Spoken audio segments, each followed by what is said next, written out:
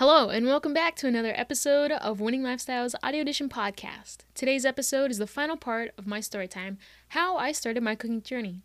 If you haven't listened to part 1 or 2, or read my blog on our website at winninglifestyles.com, check out those first. Alright, so I told you about how my different experiences as a child and a high schooler helped bring about my cooking and baking journey. Now, all that's left of the story is my time in college. Story time. Picture this. I'm a noob freshman living in a dorm that provides a meal plan of 10 meals per week and a cafeteria with different cuisine. My 273 square foot studio apartment didn't have a kitchen, so what did I do? Bring portable gas stove and my rice cooker because I am Asian and rice is life. Yes, it sounds as ghetto as it was. I had 2 chairs and one of them served as the table to place my gas stove on, and 4 big boxes of ramen piled on top of each other to serve as my desk/table.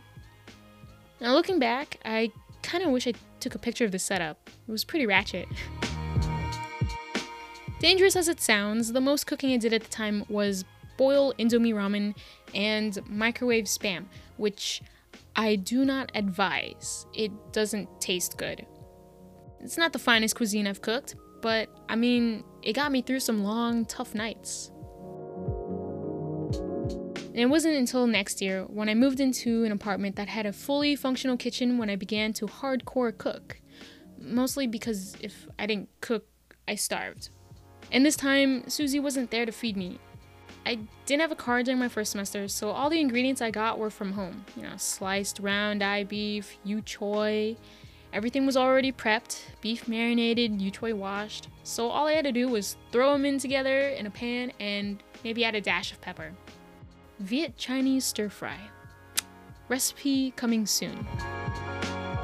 That's what I called it, and mostly ate for the rest of the semester, except the occasional fast food, McDonald's, Sonic, Whataburger.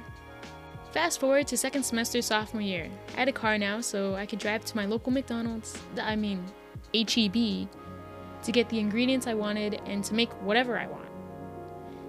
I think even then I was still making Viet Chinese stir fry, and not so appealing looking fried rice. But then I started talking to someone and I really wanted to seem impressive. So my big mouth goes and boasts about how well I can cook, that it's 5-star quality. I don't cook 5-star meals. At best, my food is 3 stars, and that's just me being generous because I think most food tastes the same. All vanilla cakes taste the same, all pho tastes the same, unless it's homemade or actually terrible. But I dug myself in this huge hole, and you know what? I had to live up to my words. And in order to do that, I did what anyone else would do. Never talk to them again? No. What? Look up recipes on YouTube. And I think the FBI saw through my BS because more food videos started popping up on my recommended page. The first food video that kickstarted my journey was Jamie Oliver's How to Make Perfect Scrambled Eggs 3 Ways. I didn't need to learn how to make the perfect scrambled eggs because I already make pretty good scrambled eggs. These are the words that I'm talking about that probably gets me into trouble. But I thought the more food videos that I'd watch, the better I'd get at cooking. Oh, it doesn't work like that, sadly. Now, I don't remember much from that year, but I probably went back and resorted to my usual Viet Chinese stir fry and the very occasional fast food. I do, however, remember making a big tray of fried rice with some leftover rice I got. I was feeling somewhat emotional and giving that week, so I planned to cook fried rice for a bunch of officers, fellow interns, members, whatever, of an org I was involved in. But this time, I would follow an actual recipe because my fried rice didn't look so good before. At this point, I really got involved in cooking and started watching more Tasty and Bon Appetit videos. I bought bread and bacon just to make Molly's egg in a hole sandwich. Kinda bougie for someone who doesn't eat breakfast, wake up for brunch, or even wake up before noon. My food adventures continued on as a junior, but this time I dabbled into baking.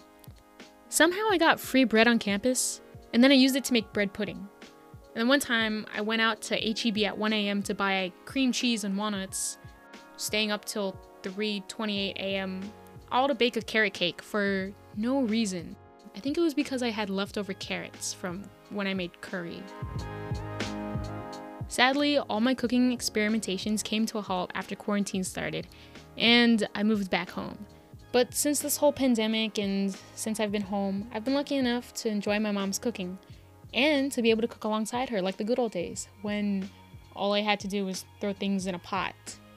Boom, Chef Jen. And now for that joke. What do you call a mango that paints? Vincent Mango. Thanks for sticking around for the ride. I would like to announce that you are now officially part of my Fry or Die team. Okay, well, maybe not as doom-sounding as that, but I hope you get my point. If you like this series or just want to learn new recipes, check out Chris's honey walnut shrimp without the walnuts on his blog, or stay tuned. I'll be launching a new series where I'll be teaching you how to cook on our YouTube channel. Also, if you haven't already, check out my 37-cent green milk tea recipe. And yes, it's that cheap. I break down the math on my blog post at winninglifestyles.com. Thanks again for listening. Stick around for more of my puns, jokes, story time, and just me in general. This is Jen from Winning Lifestyles, and remember to keep smiling.